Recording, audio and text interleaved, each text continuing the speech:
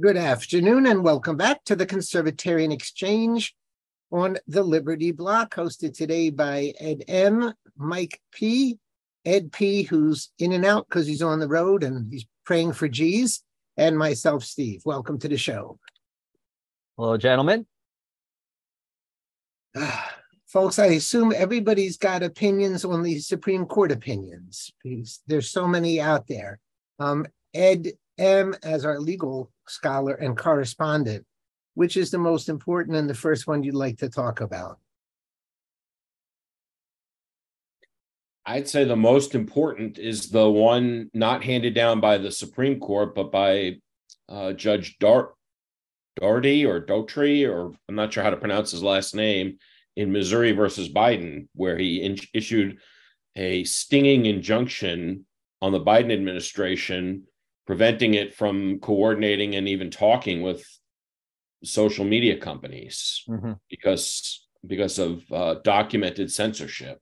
I think that's the most important case and the biggest case. That's a district court, right? Yes. What are its chances of survival? Wasn't that for a preliminary injunction or something that was written up? Absolutely. So that means he hasn't even heard the case yet. Well, no. In order to get a preliminary injunction, you have to show that you have a likelihood of success on the merits, among other things. So he did hear a merits-based argument and said that the plaintiffs had made a strong showing that they were likely to succeed on the case. Right. So it's not an appealable thing yet, right? Well, federal courts generally don't allow for appeals halfway through the case, which are called interlocutory appeals. But in the case of an injunction that's issued, I believe you can get an interlocutory appeal on that. I'd have to look at the jurisdictional sections, but I'm almost positive they can and probably will appeal that. Yeah, because I'm wondering how long this will survive. I mean, we'd have to expect this case is going to get to the Supreme Court. This was the one case, actually, I think I brought up a couple of weeks ago, and I lost track of where it was. I thought maybe it had gotten there already, but it hadn't. But yeah, no, I agree with that. This is probably one of the most important cases, if not the most important case that we're looking at right now, because it has to do with our fundamental right of free speech. So let me ask you a question, since I obviously haven't read the case itself with all that much about it. This were, I believe, two states that sued the government, correct? Yes, Missouri and Louisiana. Why did they have standing? I haven't read the opinion, but I'm sure they have standing based on representing their citizens. Isn't that pretty much what we keep losing on? Every time a state sues somebody, they say you don't have standing because there's no harm to any particular person. What do you mean? Well, let's see. The whole federal election lawsuits, they were thrown out because states had no standing. Well, this is representational standing, I'm guessing. I mean, I honestly, it's a 155-page opinion, and I haven't read it. I've only read the articles discussing it. I can go through and do a legal analysis for you. We can talk about it on next week's show. But standing is something that every federal judge has to independently review. So I'm sure that there was standing in this case. I mean, it can be raised at any time. It can go up to the Supreme Court, and the Supreme Court can throw it out on standing grounds. I don't know what was argued, so I can't really say, but I would think that it was based on a representational capacity. So what I'm saying is, without knowing too much, states don't always have standing. Now, if I hear you correctly, each judge can decide what is standing, and he has a lot of leeway on that. Well, standing, in order to show standing, you typically have to show that there's a real injury called injury in fact. You have to show that favorable court decision would redress the injury. You have to show that the plaintiff who's bringing the lawsuit has a different injury than the general public does. Okay, so then I'm really So curious. somebody like an Alex Berenson who was How in the world does on. a state argue that? The state's not harmed in any way. Well, if it's representational, then they're standing in the shoes of their individual citizens who have been harmed, in the same way that, for instance, the NAACP has brought lawsuits on behalf of Black people. Right. So I'm just asking, and I don't know that you have the answer right now. Does this go up against previous decisions where courts said, sorry, you don't have any standing? Am I correct that that's one of the first things you have to establish when you file a case, is why you should hear the case? It is it's the first thing you have to establish before the court will even turn to the merits. Yes. Right. Okay. So I guess that may be interesting to look at. Hey, Ed, I was wondering from a procedural standpoint, since this is a preliminary injunction, isn't that appealable immediately? Like, can't the government appeal the preliminary injunction? Stephen already asked that question, and I'm almost positive that they can. I just can't. I'd have to look up. It's 28 USC 1291, I think. I'd have to look up the statute, and don't quote me on that section. That's just off the top of my head. But there's a jurisdictional statute. Ordinarily in federal court, you can't do an interlocutory appeal, which is an appeal before you get a final order. But there's I'm almost positive there's an exception for grants of an injunction. I don't know if you have. I don't know if it applies to a denial of an injunction, but this one was granted. I haven't read it either, but all I can say is I absolutely respect the judge for releasing it on July 4th, which is a federal holiday, which meant he meant to do that, and I think that is that's fantastic. That is one thing about the decision which I haven't read that I really appreciate. Yeah. Well, what's interesting about this case too is it's a lot's happened, I think, since they first brought it. We learned a lot more since Elon took over Twitter. If I have my timeline right, with all the dumps that they've had with information about everything that's happened here. So I can only presume this case has been strengthened in the past number of months. Don't they, at what point can they add arguments that they didn't make originally, Ed? At what point can who make arguments that they didn't make originally? Okay, so the plaintiffs were the states. Yes. Mike is saying a lot has happened since they filed the case. So can they keep adding arguments on things that happened between when they filed it and when it's heard? Or is it a case where you can't just, if you didn't argue it, you can't argue it? A preliminary injunction is an injunction during the pendency of the lawsuit. Okay. A final injunction is where you you ask for summary judgment and you say, okay, forget about during the pendency of the lawsuit. We should win and we should get a final order granting a final injunction that's permanent relief. When they make that motion, they can add new things in, sure. Okay, so then they can add in new things. And I assume that when a judge makes a pretty strong statement like this, that makes life a lot harder for the opposing counsel, right? What makes life harder for the opposing counsel? When you see the judge ripping you to shreds in a preliminary injunction.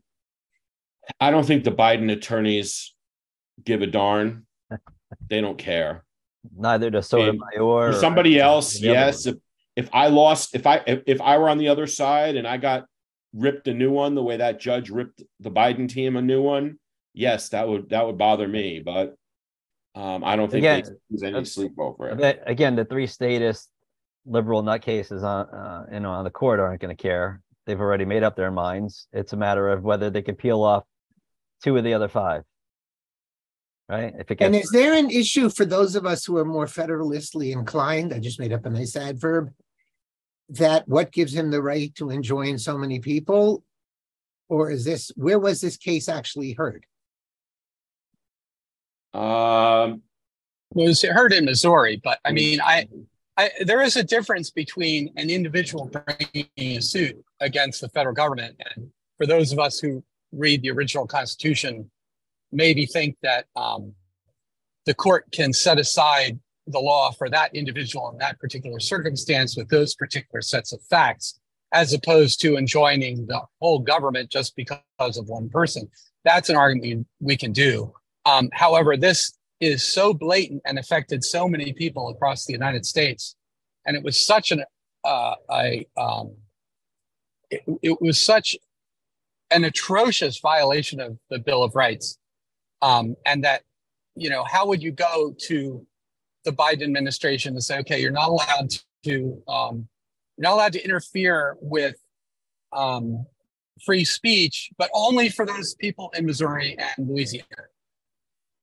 So, I think it's perfectly reasonable for a court to join them to do that, even in a federalist circumstance. In a federalist circumstance, in a real federalist circumstance, the more federal circumstance, then the states would write laws that fine these companies, $1 million a day if they unreasonably, censor legal speech from one of the citizens of those states.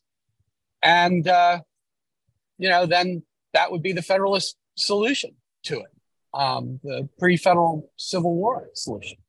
So I still think they should do that, but this is good. But I'm just saying the other side's not going to be yelling that we're hypocrites, that all of a sudden we're going to let one district court, change the whole country. I'm not sure that the other side cares, like Ed said. Not only that, but I'm not sure how this could be cabined to just one state or two states. What the Biden administration has been revealed to have done is a systemic national implementation of censorship. I don't think that only applies to Missouri residents and Louisiana residents, even though only their attorneys generals are the ones prosecuting the case.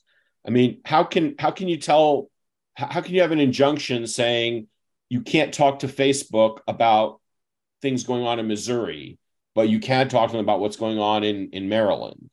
It would be impractical to implement that. How could you separate that out? Am I mistaken that these big tech companies have the ability to block things in certain states and not others? Sort of, yeah. They probably do. Because I remember reading something a few days ago that I think that's what it said. And I don't remember the issue. But I don't think in this state, we'll no longer talk about this.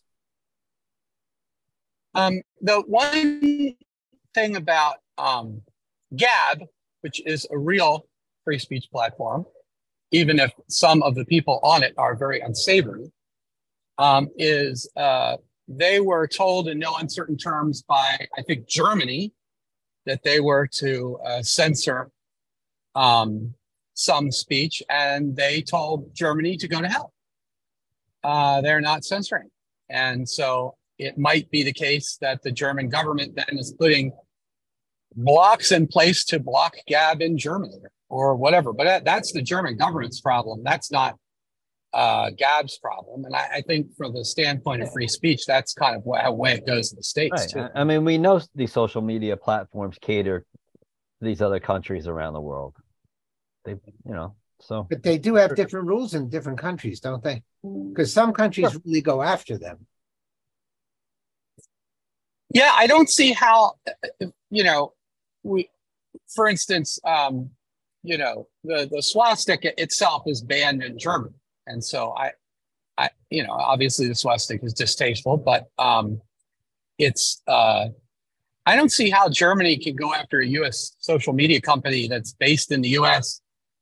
where any random user can display a swastika on their thing. And I don't see how Germany has a standing to sue a U.S.-based social media company. If they want, they can prevent their citizens from seeing that particular thing. But I don't know whether, I don't know on what legal basis they could sue Gab I mean, they could sue Gab in a German court, but so what? Gab's not in Germany. I don't know. I don't know the answer. Okay. The reason kind of I asked so many questions is, I mean, there's all these other rulings. So the ruling on affirmative action, where... Well, I would like to comment on the ruling on affirmative action, Stephen, because I am not a lawyer, though I do play one on YouTube. Or not on YouTube anymore, I guess on Rumble. Obviously, yeah, wherever. Now, I'm going to give you, I don't have a tinfoil hat because I'm driving. Normally, I would put on my tinfoil hat, but I want to do a conspiracy theory and see whether you like this. John Roberts wrote the majority opinion throwing out affirmative action in universities, except for the military academies. Military academies. And my tinfoil hat conspiracy theory is that John Roberts was on the side of keeping affirmative action. That is, that it for the longest time, it was 5-4 in favor of throwing it out. But since the Chief Justice gets to assign the writing of the opinion on whichever side he won, he wanted to write the majority opinion. And so he switched sides. This is my conspiracy theory. And he wrote which leaves a dozen loopholes that these schools can go through to continue to discriminate on the basis of race. Okay, first of all, and I will give you a trigger warning. Ed, I want to just point something out. If I'm not mistaken, this was the issue that Ed Maslish nailed last week. Oh, yes, he was absolutely right, and I was absolutely he predicted 6-3. 6-3. Yes. To our very own Ed Maslish. And I predicted 5-4 against, and I was 100% wrong. Yeah. So let's not forget. I was in the middle. Well, I think I predicted weaseling, which I could still argue, but I did not predict numbers. But go ahead, Ed. Well, I mean, in their ruling, the majority ruling in the ruling by Roberts said you can't discriminate on race, but you can discriminate based on like circumstance and discrimination that you've faced and all of these other things that could be proxies. And my trigger warning for both listeners is that I'm going to be discussing something that you're not going to like. So turn it off if you don't like it. And that is that if you go strictly by test scores, then Harvard would be 55% Asian, 40% white, 3% Hispanic, 2% mixed, and 0% black. And let's be honest, I don't think I don't even sure the Asian students want that, to be honest. I don't think that is what anybody wants. And so I think that certainly the trustees of Harvard and the president of Harvard, the admissions of Harvard, and the alumni of Harvard don't want that. So I don't see that happen. I don't see the number of Asians going from the current 23% to 55%. I just don't see it happening. If it and Hispanics population going from 10 to 0 or 10 to 2. They are going to figure out a way to get around this. I think the Asian population will rise, and I think it'll come all out of whites. But the problem is that it's the white people who are the legacies. A lot of people are allowed into Harvard, not necessarily because they're the best of the students, but because they're the sons and daughters of people who have gone to Harvard or Yale or Princeton or whatever, and who have donated large sums of money. And you donate $100 billion for a new facility or something, and then you expect Harvard or Yale or Princeton to allow your, layabout son or daughter to go into the university. And so, it's really going to hurt it's not going to hurt the legacies. It's going to hurt the smart, diligent white kids. But aren't they going after the legacy admissions right now? There's a lot of pressure on that. And a lot of these, alumni are liberal and are going to have a hard time defending it. I don't think you just asked about hypocrisy on the other. I don't think they care. I don't think hypocrisy is something that they are even capable of seeing. They see that they've given millions of dollars to Harvard, over the years, and their grandfather and their father gave millions more, and the grandfather gave millions more. And by God, their son or daughter is going to go to Harvard. And I don't necessarily think there's anything wrong with that. Let me interject. I don't think that legacy admissions violate that decision. So I don't think that there's anything to challenge. And from the school's perspective, no, but I mean, you can't. Legacy admissions give them a lot of money. So right. But I don't. One of the current racial data now, which is something like 23% Asian and 40% white and 10% Hispanic and 10% Black. And of course, there's foreign students in there and all that. You can look it up online. Doesn't really matter. It's like, if you are going to raise the admissions of Asians on the basis that they do much better on these standardized tests than any other ethnic group, then it's going to come out of the proportion of either whites, Blacks, or Hispanics. And I'm telling you that it's not going to come out of legacy whites, and it's not going to come out of Blacks and Hispanics, maybe 1% or 2% just for show. It's going to come out of the number of diligent, poor, white, smart, white students, because they're the only ones. That's the only place it to come from, So that is why I'm going to make a split between legacy admissions whose daddy went and legacy admissions whose daddy gave $100 million, because I think the first group is going to get hit hard. There's going to be discrimination, whether it's lawsuits or fights, and a lot of people are starting to fight that right now, and I think they're not going to last just as well. Money's always going to talk, but not just the fact that daddy went there. That's just my opinion. Yeah, I think that could be it. Yeah. Not every alumni is giving millions and millions of dollars to these schools. Right, now, we know that Obama's kids, I think, got into these schools on merit, right? Yeah, exactly. Totally on merit. And Bush's. And Biden's kid, or his grandchild that he got into Penn. Yeah. A lot of them will be better off at other schools anyway. Yeah, I mean, and by the way, Mike, you're hinting at the real question. Who wants to go to these schools, and is the only thing they're gaining the friendships and the connections? Because I don't know what the education is. I mean, I don't know. I mean, obviously, if somebody's going to an Ivy League school, you would think that they're gonna probably do better than most people in life. But I don't know. I mean, but I think there's a lot more to success because of education. But there's a lot more to success than just going to a big name school. Doesn't mean everything. Angelo Codevilla, who wrote The Ruling Class, tried to explain it this way. Harvard and Yale and Princeton and Brown and Columbia and whatnot are the entry points for the ruling class. These are the people who are going to go work in Wall Street. They're going to go work in the newspapers, in the New York Times. They're going to go work in government. They're going to go work on all those nonprofits that control government. Yeah. It's the entry point for the ruling class. This is what you have to do. They're not going to hire Upper Michigan State graduates to go to, Wall Street. That just doesn't happen. I don't care how good you are at Upper Michigan State. You are not going to go and get a job on Wall Street. You're not going to go and get a job at these nonprofits that control the country. And it's an indoctrination factory. Now, I went to Princeton for graduate school, and of course I went to science, and it was perfectly reasonable and excellent schooling.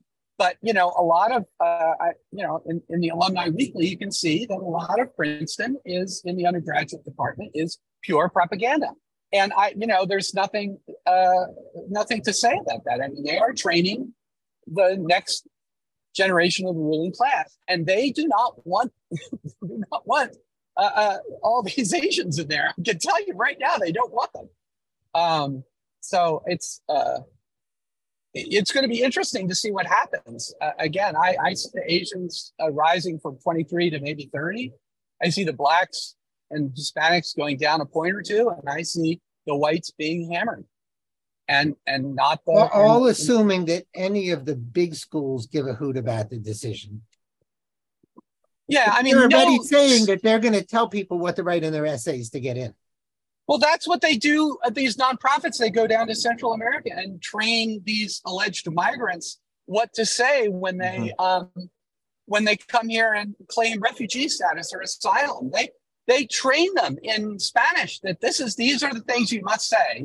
I am being persecuted because of this. I fear for my life. And all that. And then we get these hordes of people coming in, and Biden has instructed all of these, border agents to say, oh yeah, you fear for your life. Definitely. Yeah. Okay. Check that box. Come back in 3 years. Well, that's what the universities are going to do. I mean, I think that to be honest, the whole point of the Civil Rights Act of stopping discrimination based on race should have been focused on government discrimination based on race. And so when it comes to Upper Michigan State, they can't discriminate on race, or Penn State, or Rutgers, or NYU, they cannot discriminate at all on the basis of race. But when it comes to private institutions, I think they should be allowed to discriminate on whatever basis they want. Unfortunately, there's no saving these institutions. Making them 55% Asian is not going to save them. They're still corrupt, and they're still going to be propaganda mills, and they're still going to be the feeders to the New York Times and the Washington Post and the WEF and the, all of these other things. And it's just, it's just going to be a smaller group of people. I don't know. I'm done my rant. Okay, and I put one article on the show notes that there's one medical school in California that's using adversity or some other thing to let people into medical school, which is such a positive thought about how our doctors are getting trained. Mm-hmm. But I mean, my problem with the medical school, sorry, a new rant, is not so much that they let a bunch of incompetent people into medical school. They let them out. That is that they graduate them and they operate on people and stuff. And that is, if you are seeing a doctor younger than about 35, you better make sure they know what they're doing. Well, the old joke, right? What do you call a medical student with a C average? Doctor. Yeah. Oh, we're not going to tell the lawyer joke about C averages, right? No, I have a skunk joke about that one, but anyway. Oh, okay. And then the other big ruling, because again, I don't know how much the affirmative action ruling is going to change things. That's time will tell, I guess. The one about the graphic designer. And I think that's also a tremendous case, that you can't be forced to do things. That's a fantastic decision. Compelled speech. Yeah. But we've had so much of that and so many cases like that bouncing back and forth. I assume there'll be plenty of courts still trying to do it. It's going to be interesting, but it's definitely a great step.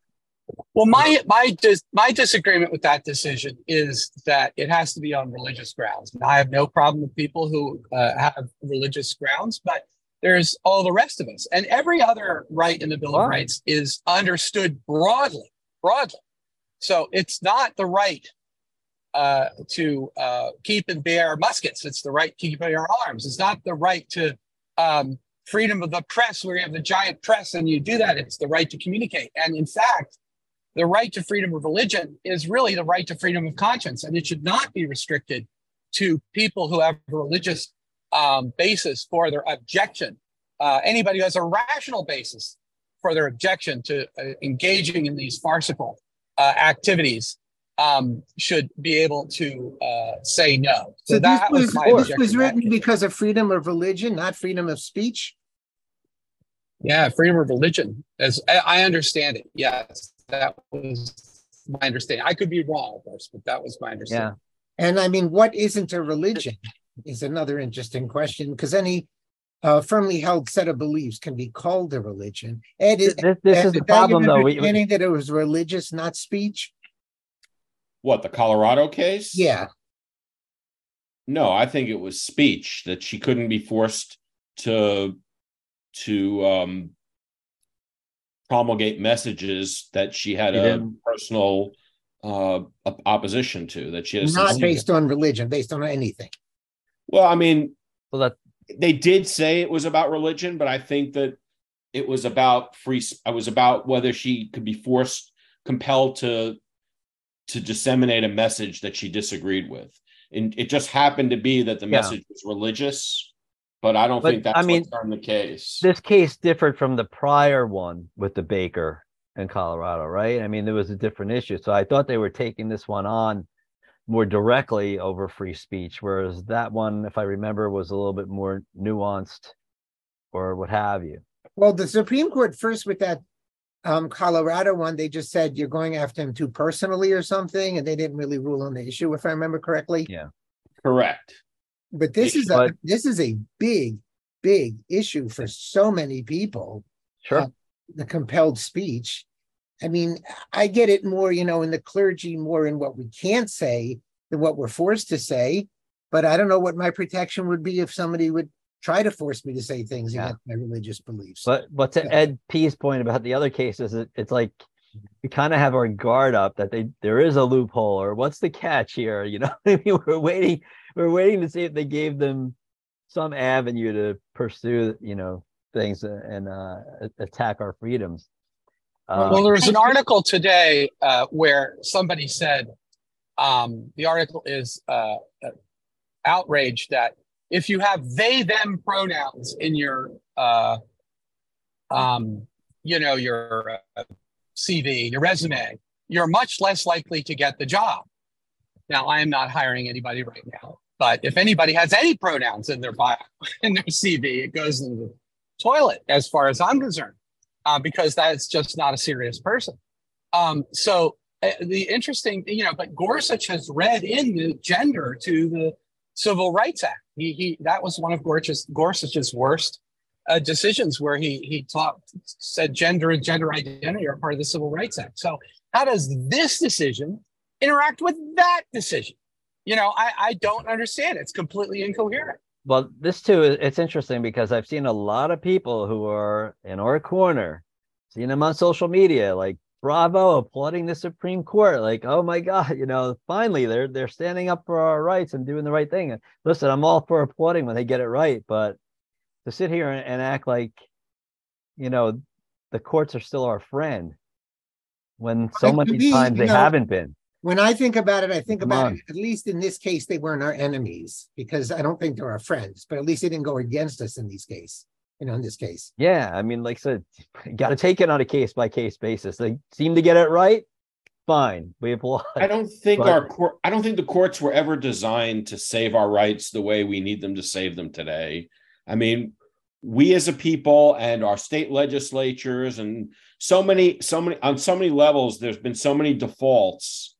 I just don't think that the courts are equipped to handle it. Yeah. I think that the Biden student loan case is a perfect example, right?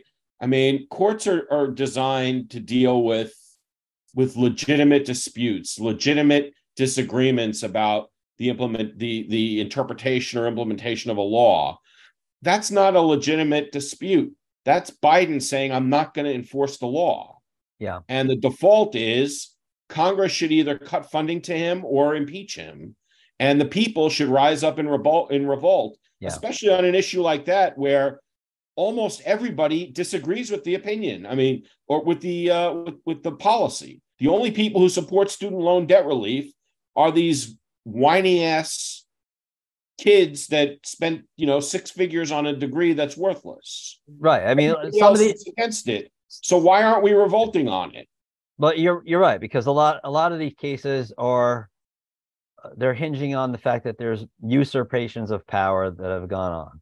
We have a federal government that does a lot of things that it's not supposed to do.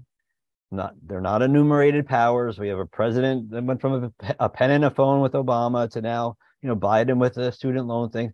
These are all attempts at usurping power. And when they get into the hands of the courts, we're sitting here on eggshells because suddenly these 9 lawyers in black robes are going to determine our complete fate. And it was never supposed to be this way. No, I like the comment. Right. I like the comment about rising up, right? Let's rise up. Well, let's review what happened in France over the last couple of years. Yeah, I was about to go to France. Because these migrant savages have risen up because one of their migrant brethren was killed. The circumstances of his death are murky by a cop who stopped him. The migrant was allegedly 17 years old, and the cop stopped him for some traffic infringement, and it escalated, and the kid got killed. If he was a kid, if this would actually happen, And then the migrant communities in France have risen up and started burning the whole cities down. And then French nationalists, actual French people, rose up with sticks and bats, not with guns. They don't have any guns, but with sticks into their neighborhoods and beat the crap out of these migrants if they, came into their neighborhoods where actual French people live. And guess what? The government has decided to do: attack the French nationalists and imprison the French nationalists for, quote, rising up and trying to defend their homes and property against these savage invaders. And it's bizarre. But how these people, this government stays and, keeps getting elected, I have no idea, when they're literally, complicit in the burning down of their own country. Mm-hmm. Literally and figuratively. Well, is that any different than America, with BLM can burn down cities, but J6ers are all in jail? I mean, but I agree with Ed M a million times, because the system was designed that each branch was a check on another branch, and no one ever predicted that nobody wants any power. They want to just make money and defer to the bureaucratic agencies. So that is a big problem. And that is right. When the president does something so incredibly illegal, we should, every single human being in America, be on the phone and make sure Congress does something about it. But that's never going to happen. And I'm so sick of seeing the people like OC get up there yelling that everybody in America is against this decision. Well, I'll say what I've said before. If everybody in America were against this decision, within 2-3 hours, you could get 38 states to pass a constitutional amendment. But the reality you have half the electorate that is cheering him on. Very few people in the electorate are behind most of these things, which is why they're not passing constitutional amendments on abortion and guns, et cetera, et cetera. But predictions of where France is going to go, is it going to just peter out? Or is this like a test case for the Muslims because they know in 10 years they're going to win? I think this is... go ahead. Go ahead, Ed. I think that the world I think it's more connected than we think. I don't think this is a disconnected event from, say, Ukraine or what's going on with the Iranians getting nuclear weapons.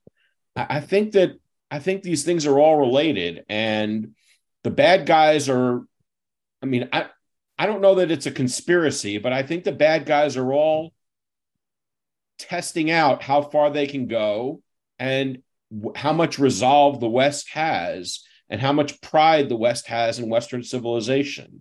And I think in every instance, they're finding out the West has no backbone and no pride they have pride in their gay community, but they don't have pride in Western civilization. How are you tying this into Ukraine? How do I tie it in? Yeah, I'm missing that one. I just think that the Western alliance is being NATO is pressing the issue in Ukraine. That's true, and that's different than the bad guys pressing the issue in France. But I think that the globalists in general are the ones who are running the show. I think that the bad guys are all being funded by and are controlled by the globalists. And I think the globalists are looking to take over, to overthrow the United States hegemony and the United States order. And I think that's really what's going on right now. And even though they're attacking France... we can't say there's no conspiracy. We can't say there's no conspiracy because the EU gets together and does things like tries to pass a rule where everybody takes, X million migrants, and Hungary and Poland say absolutely not. And so the EU gets together and decides that, okay, we're going to pass a rule where each country doesn't have a veto again. If that's not a conspiracy, I don't know what is. It's people getting around in back rooms and talking about policies that they try to force on other people behind their back. I think if Daniel were here, you'd be talking about Bill Gates a little bit too. Yeah, the point is that there is flocking behavior going on. Yeah. If you ever see a flock of birds, it's not like every bird follows the leader all the time. There's flocking behavior in that the different birds get to be leaders, and then another bird goes off, and and I think there is flocking behavior among these things, but they're so determined to destroy quote unquote whiteness, or quote unquote white supremacy, or quote unquote racism, that they're willing literally to burn their own countries down rather than be seen to be racist. And I think that's what happened in the United States. And that's and of course, there's no point in France, fighting racism, because it was just a bunch of French people. So let's invite a bunch of Africans in so we can show how not racist we are. I mean, it's even beyond racism, though. I think the globalists don't even think of themselves as Frenchmen or Englishmen or Americans. No, they don't. No, that's true. You're absolutely They're global citizens, of course. Yeah, citizens of the world. Yeah, I think they're. But of course, they're always planning this. Obviously, the riots are going to peter out in France as the summer wanes. I think the riots in the United States petered out after Kenosha. Again, I think they petered out after Trump was gone. Well, but I mean, they did they accomplished their goal. After Kyle Rittenhouse killed two rioters and brilliantly injured a third, I think the rioters began to understand that there are people who are willing to stand up. It's like as tragic as the Kent State shooting was in the early 1970s, that kind of put an end to those riots too, all across the country. Okay, so Kyle Rittenhouse is just like the French going back to beat them up with sticks. And just like in France going after the French for beating them up with sticks, they went after Kyle Rittenhouse, except for Kyle Rittenhouse miraculously won his suit. And right. But I'm not talking about the suit necessarily. I'm talking about when rioters, when the bad guys start getting killed by the non-bad guys, killed now, not beaten with sticks, but actually killed, then I think the rioters have much less interest in at least going outside of their own neighborhoods. And to be honest, who cares whether they burn down their own neighborhoods? I'm going to disagree with you when they're Islamists. I agree. Islam. Why? You know what I mean? I was like, why is this? I mean, I know that Trump crushed ISIS in 3 or 4 months after he found out that the military was systematically not crushing ISIS. And he went over there and gave orders to the general on the ground to crush them. And they were crushed. So I get, but, Islamism is in the modern sense of the term, a couple hundred years old. It's not going away. And I wonder why, again, it leads into conspiracy theory. I hate to have the tinfoil hat on, but why did Islamic terrorism sort of vanish from the world stage, at the end of 17, and then, other things started being, I haven't gone to the religionofpeace.com and to see whether there are specific Islamist attacks lately, but it does seem like in the United States, at least, the impetus for Islamic terror has gone down. And I wonder why. It's not because the Islamists are less militant or less hateful of Christianity and Judaism in the United States. Maybe the FBI isn't pushing them to do it anymore. I don't know. Maybe they don't want to do it when there's a Democrat in office. Yeah. Or maybe we're just lucky. I saw the Arizona Attorney General basically saying he doesn't care what the Supreme Court said about religious freedom. It's still illegal to discriminate. And I think I've said it many times before, the problem with Supreme Court rulings is they don't enforce themselves. And there's no punishment if a state says tough. Why do you think that's a problem with Supreme Court rulings? Do you want them to have their own police force? I mean, what I want them to do is stop charging me. A second. Here's the deal. If the Supreme Court has no enforcement power, then please stop stealing my money to pay their budget. If what they say is meaningless, then why are we paying them money? So do I want them to have cops? No. But if their statements mean nothing, I don't want to pay their salaries. Well, I don't want to pay any of those salaries because they're all a bunch of C words, as one of our mutual friends would say. I would not use that word. But The I wouldn't could want the argue the Supreme Federalist Court. argument that states could do what they want, and I'm happy with that argument. But the only Supreme Court rulings that seem to ever be enforced are the ones on the Democrat side. So if I wouldn't want the courts to have the power to enforce their rulings. They need to be able to have the support of the people and the support of the states. And that's why I think courts are ill-equipped to handle most of the things that we want them to handle today. These are things that the culture has to change and that the people have to say, we want a free society. We don't want discrimination. We don't want, whatever it is we want or don't want. We don't want COVID restrictions. We don't, whatever we want. We shouldn't be running to a judge, asking a judge to issue an order. We should remember the history. A lot of these things we're talking about now were overreaches on the part of the courts to begin with, like affirmative action. Mm-hmm. And the whole cake thing. That was an overreach on the part of the courts to begin with. So again, if courts are going to be super legislatures, the freedom-loving people didn't make them that. Earl Warren or the switch in time saved nine. In 1937, one of these. But Earl Warren really made it a super legislature, and if that's what it really is, then might as well be our super legislature than the communists. Okay, don't courts put officials, or can they not, and have they not put officials in contempt of court for just saying, I'm not going to comply?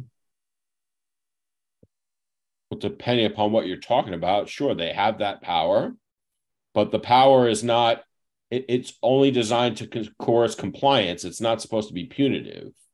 A criminal prosecution is punitive. Okay, so when an attorney general says, screw you, I'm not listening to your lousy decision, that's forcing compliance. But if the Supreme Court doesn't call them in and say, guess what, you're going to jail unless you say you're going to comply with our orders.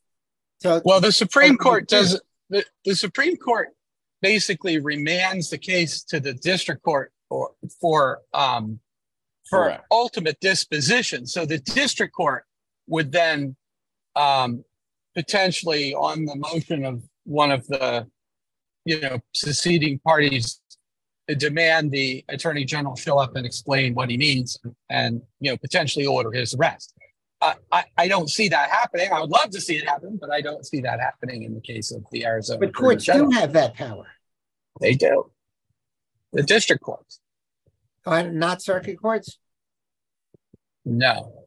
Well, it's not that the circuit courts or the higher courts don't have that power. It's that they don't exercise it. And it's a good thing. We don't want courts to overstep their power. We want the lower courts that are closest to the action to be the ones that issue those orders. And I think that the power you're trying to vest in them is a really dangerous power. These are unelected people. They can't be recalled. I mean, I don't want them to just be able to throw people in jail willy-nilly. So then I'm going back to my question I've asked for years. What's the point of a court if no one has to listen to them? That was the free speech case that he was thumbing his nose at? Yeah, he's saying here it's discrimination. It's still illegal. Okay, so what is he going to do? So throwing people in jail? Yeah. Well, excuse me. He's very simple what he does. He goes to a state court and he forces these people to do it. And then they have to spend hundreds of thousands of dollars that no one has to get it back to the federal courts. Why shouldn't he do that? What? The process is the punishment. The process is the punishment. The process is not the, I don't care if they win or lose. Punishment to the guy refusing to comply. The process is a punishment to the poor person who doesn't want to have to bake cake. You're talking about the Arizona Attorney General. You're talking about the Arizona Attorney General saying, I'm not going to enforce this ruling on the Colorado case. Well, he's saying that the law Right. here is what the law is, and we don't care what Supreme Court said. Okay, so now you're going to have a bunch of pride activists running around that state, going to every bakery, saying, "Bake me a cake," and they're going to throw every business owner is going to be thrown in jail. No, but they'll be fined or put out of business, which is what they did to the poor guy at what's the name, Philip. And then so I don't pay the fine. Screw your fine. Then Well, you they go won't- to jail unless you go to federal court and play the whole game again. Yeah. If the Arizona Attorney General brings a lawsuit, prosecutes somebody or brings a civil lawsuit, the defendant should make an immediate motion to dismiss based on the Supreme Court ruling. And if it happens more than once or twice or three times, word gets out, and eventually you ask for an injunction barring the Attorney General from enforcing that statute. Which is not self-enforcing either. State injunction. Huh? Injunctions don't enforce themselves. You can do it in state court or you can do it in federal court. You can file in federal court and say the Attorney General is acting unconstitutionally and enforcing this state statute, and we seek a declaration of unconstitutionality. I mean, you can do that, especially if there's one of the you started the show off, Steve, and asking about standing. I mean, one of the things about standing in a pre-action, to sue in a declaratory judgment action, you have to show that there's actual or threatened enforcement. If you've got 2, 3, 4, 10, 20, 100 cases, then you've got actual enforcement, and then you just have to show that you just need a plaintiff against whom action is either threatened or it has been taken against them. And once you do that, then you ask for an injunction again, declaring the law unconstitutional and enjoining the Attorney General from trying to enforce it. And then if he violates that, if you get that order, which you should get, if he tries to enforce it again, then he's in contempt. Then the court can throw him in jail for contempt. Right, but you're still stuck with having to give the court that power, because if there's no enforcement, it doesn't matter what they say. And there's no reason to think that a liberal attorney general who wants to run for governor and eventually president doesn't want to make a name for himself by doing that. Oh, that's possible. I mean, you look at our attorney general in New York, what's her name, Letitia James and stuff. These people are totally out of control, and they'll end up being Supreme Court justices. Hope not. Yeah, I want to ask a question to Ed about, like, I had a friend's daughter who just passed the bar in Massachusetts, and she's very smart, and she was worried about it, and she thought she did okay, but she was really worried about whether she passed or not. Apparently, the bar exam is a very, very difficult examination, requiring a lot of memorization of various statutes and a lot of argumentation and logic and whatnot. And then I look at somebody like Joe Biden or Ketanji Brown Jackson, who can barely put a sentence together, even when they were younger.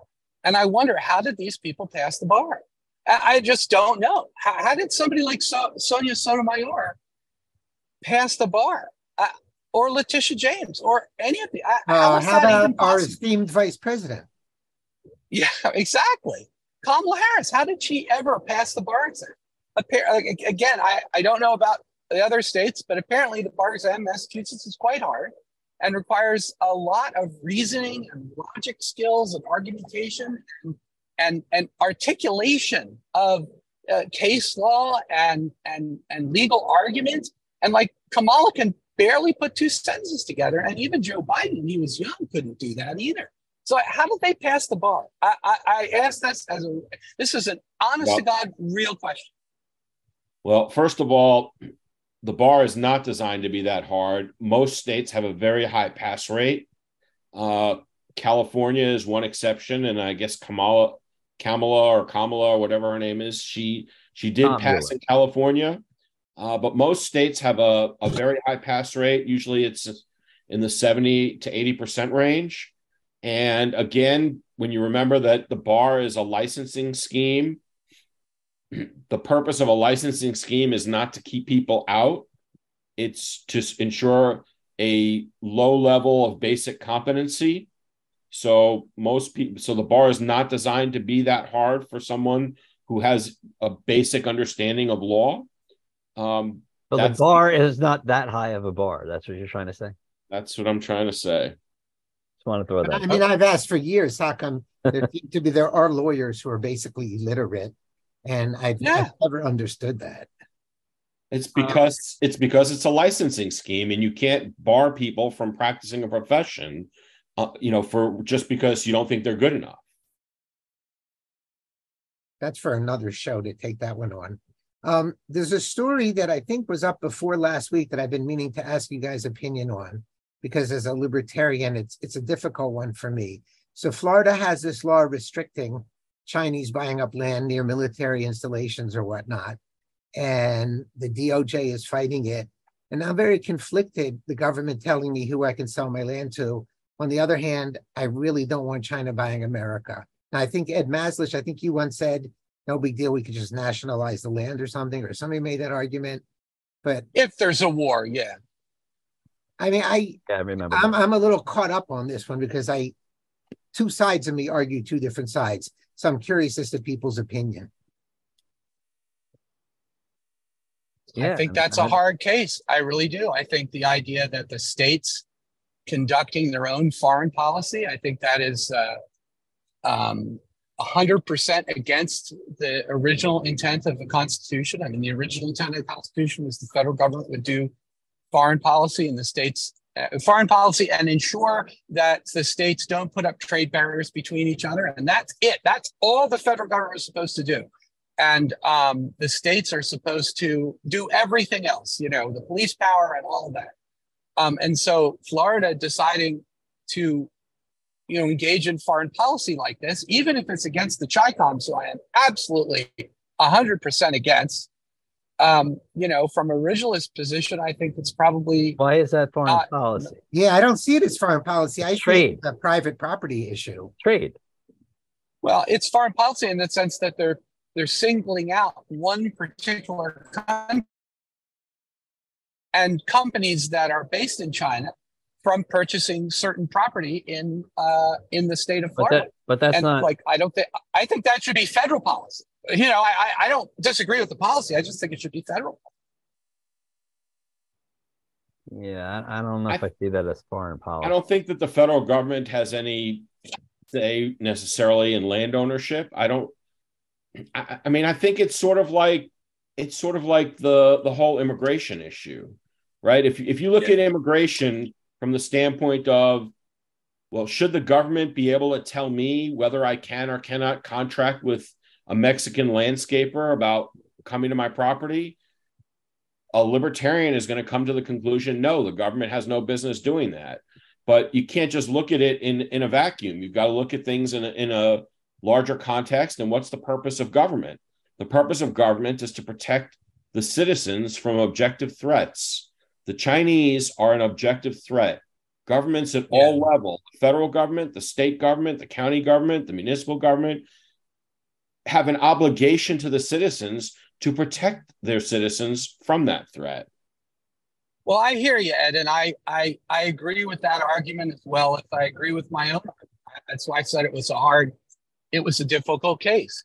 You have a federal government that heads of which both parties are bought and paid for by the Chinese Communist Party, are owned in a sense, from Biden to McConnell to the Democrats in Congress and many Republicans, and so from the standpoint of defending the United States against the Chinese Communist Party, I think everybody should take a stab at it. But if you're asking me, like, should this be a thing? If we look at the original purpose of the Constitution, I have real problems with it. But I agree with your pragmatic kind of discussion. It's like all hands on deck right now because of the number of people who are owned by China in our government. I know this is actually, I should bring this issue up at the beginning of a show because to me it's getting even more complicated. Besides that you're taking away my right to sell my property to whoever I want to sell it to, What if instead of saying we can't sell to Chinese, we say we can't sell to blacks or Jews? I mean, Again, obviously, you have to be. It to me, it's grounded in. Do blacks and Jews pose a threat to us? I mean, Muslims Well, pose it's a not. threat. well, they're It's different. not. It's No, different. It's if not they're- blacks and Jews. Are they It's citizens? It's They're- Nigerians and Israeli companies, right? It's like, can you sell it? Because let's face it, guys, the people who spy on us, like number two, if China is the highest, is the Israelis, right? So I mean, yeah, I would say, yeah, if the Israelis are going to buy, land next to a sensitive military installation, the Israeli government or some company controlled by the Israeli government, I'd say, yeah, no, because they spy on us. They're like the number two biggest spy But against you're the US. gonna say that's discrimination based on something. So you're saying, okay, difference between a citizen and a non-citizen. It's not totally germane to this, but are you following the El Al purchase mess? No. So I hate to go here, but it's an interesting story. A year or two ago, El Al was purchased by an Israeli guy whose father is a non-Israeli gazillionaire. And so he basically gifted the money to his son because Israeli law says to own their airline, you got to be an Israeli citizen. Now, apparently, it's alleged that the gazillionaire father got his money through all kinds of, shall we say, twisted means. And they want to start hitting up against that sale. But I think people could make, the case we can't sell to any non-citizen. If they would say we can't sell any land to any non-citizen.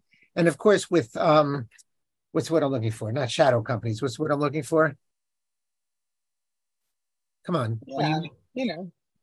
Yeah, we get it. Shadow companies. Okay, I got it. Shell companies. Okay. Shell companies. Yeah, it's very hard to prevent it anyway. I mean, we have a president who's bought, and he's not bought by the Chinese Communist Party. He's bought by like 12 different LLC, corporations in between.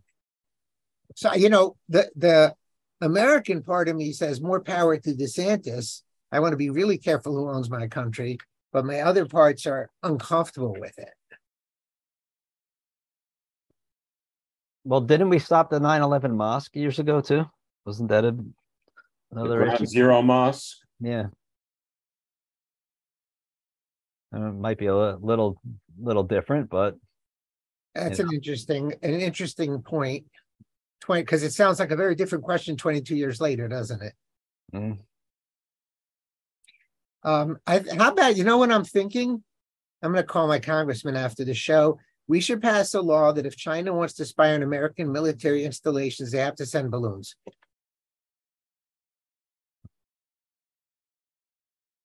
All right. You guys aren't laughing anymore. I quit. I'm sorry I missed that because forget it. It went flat. No Gutfeld. He just took the air came out of the balloon with that. The air came out. The only other story I wanted to mention, and then we'll get to everybody else's stories that you didn't get a chance to mention, was Nigel Farage being debanked in the UK. I wish Daniel were here to talk about it. We tend to be aware of those getting debanked here. Mm-hmm. It seems like it's going on in other places as well, and that's scary as hell. It is. When I look at the 21st century, I see only one sort of political giant, and that is Nigel Farage. Here is a man, now I know they betrayed Brexit, but here is a man who, without any power at all, without political office, except for the meaningless member of the European Parliament, he succeeded anyone would thought possible in pushing the Brexit, even though it was betrayed and partially betrayed anyway. And he is a real hero, and he's just a guy, and he really had a huge effect. He's sort of like the only person in the United States similar to Nigel Farage in my lifetime was Phyllis Schlafly. Phyllis Schlafly is a hero, and she had a real impact without having any office. And I can't think of anybody before them. So I think that's why They're debanking Farage, and of course the Tory government is a bunch of traitors. It just depends on who you're treasonously in favor of these days. But, yeah, I hope he gets the only fixed. thing you can discriminate against is politics. Yeah. So, well, eventually, if I get enough money, they'll probably debank me as well. So, Yeah, if I had any money, I'd be people. I'm not noticed yet, luckily. Okay, stories we didn't get to real quick. Mike, you want to go first? Honestly, I didn't really have anything this week. Obviously yesterday was July 4th, and every year as I get older and I contemplate it, I mean, I have to be frank, and like my feeling of, dare I use the word pride, is not quite the same as it was when I was growing up, and it saddens me that that's where we are. But I just don't. I mean, it's hard to have the same feeling for your own country when you see where it's heading. And you're feeling less free. Yeah, I mean, but I obviously less free. We see our liberties are eroding. We see what's happening with the culture and everything, and how split we are. Lincoln said, "A house divided can't stand." I don't know. It's just, generally speaking, it's hard for me to have the same overwhelming sense of pride that I did when I was growing up in the country, and it's just lamentable. I shared with you guys a couple hours ago the Jack Posobiec episode interviewing, I forget which Stone, on the JFK assassination. And if you believe that Lyndon Baines Johnson killed John F. Kennedy, that really changes your outlook on the whole country, doesn't it? Whether it was him or the CIA. I mean, it's really, when I talk about July 4th, keeping in mind that any of that stuff can happen really erodes your, I guess, faith in a country. So I feel with you. Yeah, I have a friend who believes that the government has been, taken over by the quote unquote deep state starting, in 1960. And maybe before that, when the CIA was created.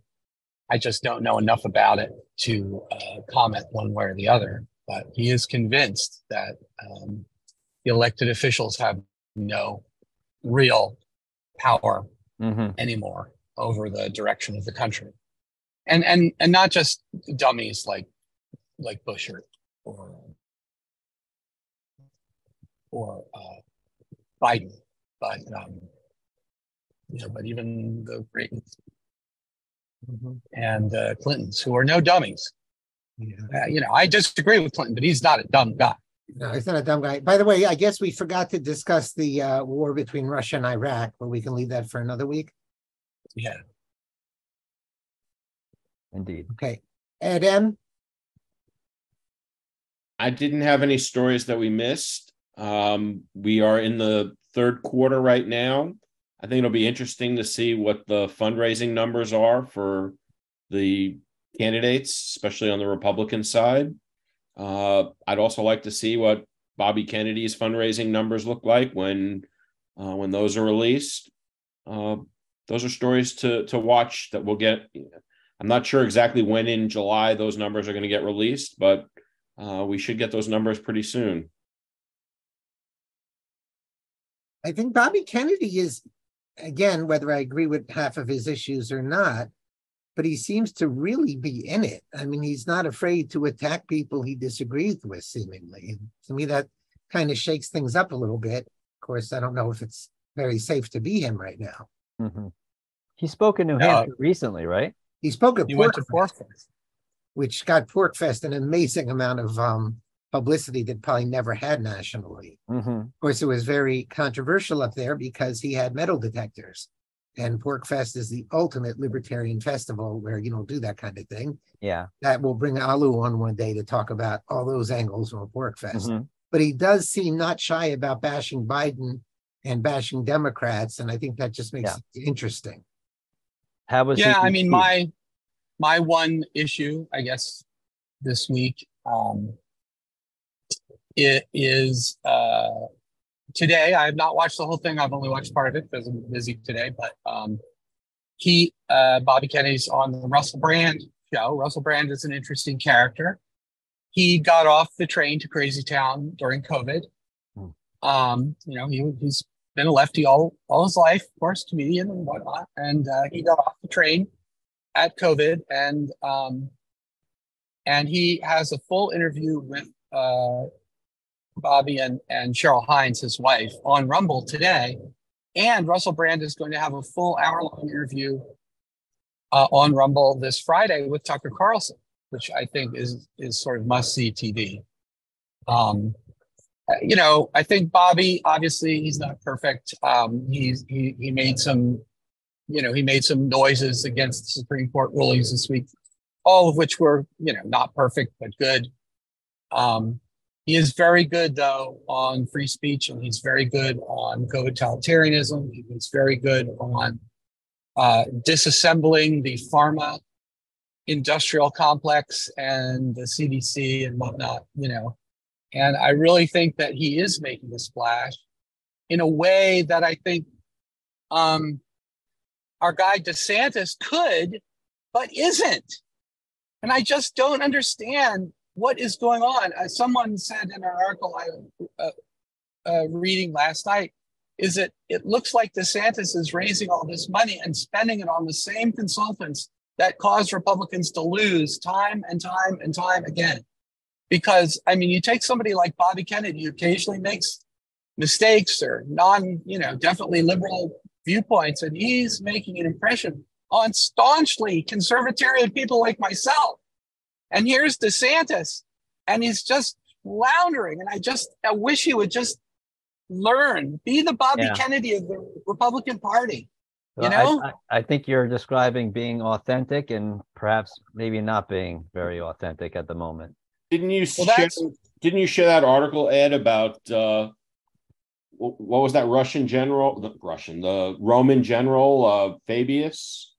Yeah, Fabian's strategy is Kurt Schlichter decided that, he's going to be like Rocky, take the punches until Trump wears himself out and then give him a knockout blow. That was kind of Rocky's solution, for those of us who grew up watching that. But the Fabian strategy is never really engaged, just knock them at the edges. And that is not going to work. I know Kurt Schlichter is all in for DeSantis, and we all like DeSantis. Nobody here doesn't like DeSantis, but why can't he be authentic? Why can't he just be like the Republican Bobby Kennedy? Can't he see that somebody like Bobby Kennedy is what we want? He's not mean tweeting anything. He's not insulting people. He's not putting down women or all the things that Trump was compared about. He's being authentic. And why can't DeSantis do that? And I just don't understand it. He's throwing away the best chance we have of someone in the Conservatarian biz winning the presidency, because he must be listening to all these idiot consultants who have lost race after race for the Republican Party. And I'm just sad to see it. That's my only answer, is the pressure to listen to all these brilliant people is so strong that nobody can ever be themselves. And I think that's a pitfall. I'm going to end the show with one story, which probably was the most important story of the week, but I forgot to mention it. New York shoplifting has gotten so bad, they're locking ice cream containers. Yeah, I saw that. You have to open them up kind of like the old videos and stuff like that. You have to, some kind of gadget. How low can we fall, guys? When we lived in the San Francisco Bay Area, there was this beautiful multi-story mall in downtown San Francisco called the San Francisco Center. And it was anchored by Nordstrom, my wife's favorite store. And it was beautiful. And it had all the great stores, in it. And right next to it, on the other side of the street, was a Macy's. There was a Hilton Hotel in Union Square. It was a great shopping. San Francisco Center is closing due to crime. The Hilton Hotel, which I've stayed at multiple times, which is a beautiful hotel, large, 40-story hotel, closing because of the crime. The Macy's I haven't heard of, but it's going to be closing too. because of crime. And have you heard anything? Has anybody done anything? No, they don't care. The heart of the tourist district in San Francisco is closing because of this pro-criminal behavior on the part of the politicians. And yeah, we hear nothing. Well, to get back to Ed M's point a long time ago, where are the people? Yeah. Where are the people? A lot of them pick up and just leave. Yeah, they're voting with their feet because they don't believe voting with their ballots makes any difference anymore. And I can't go to them and tell them, no, you're wrong. Voting does make a difference. I can't tell them that. So they vote with their feet. All righty, folks, we're going to wrap it up for this evening. Please send feedback to the Conservatarian Exchange at libertyblock.com. We will be back next week, and hopefully Daniel will be with us again, and we can get more perspective on what's going on across the pond. Wishing everyone a good evening.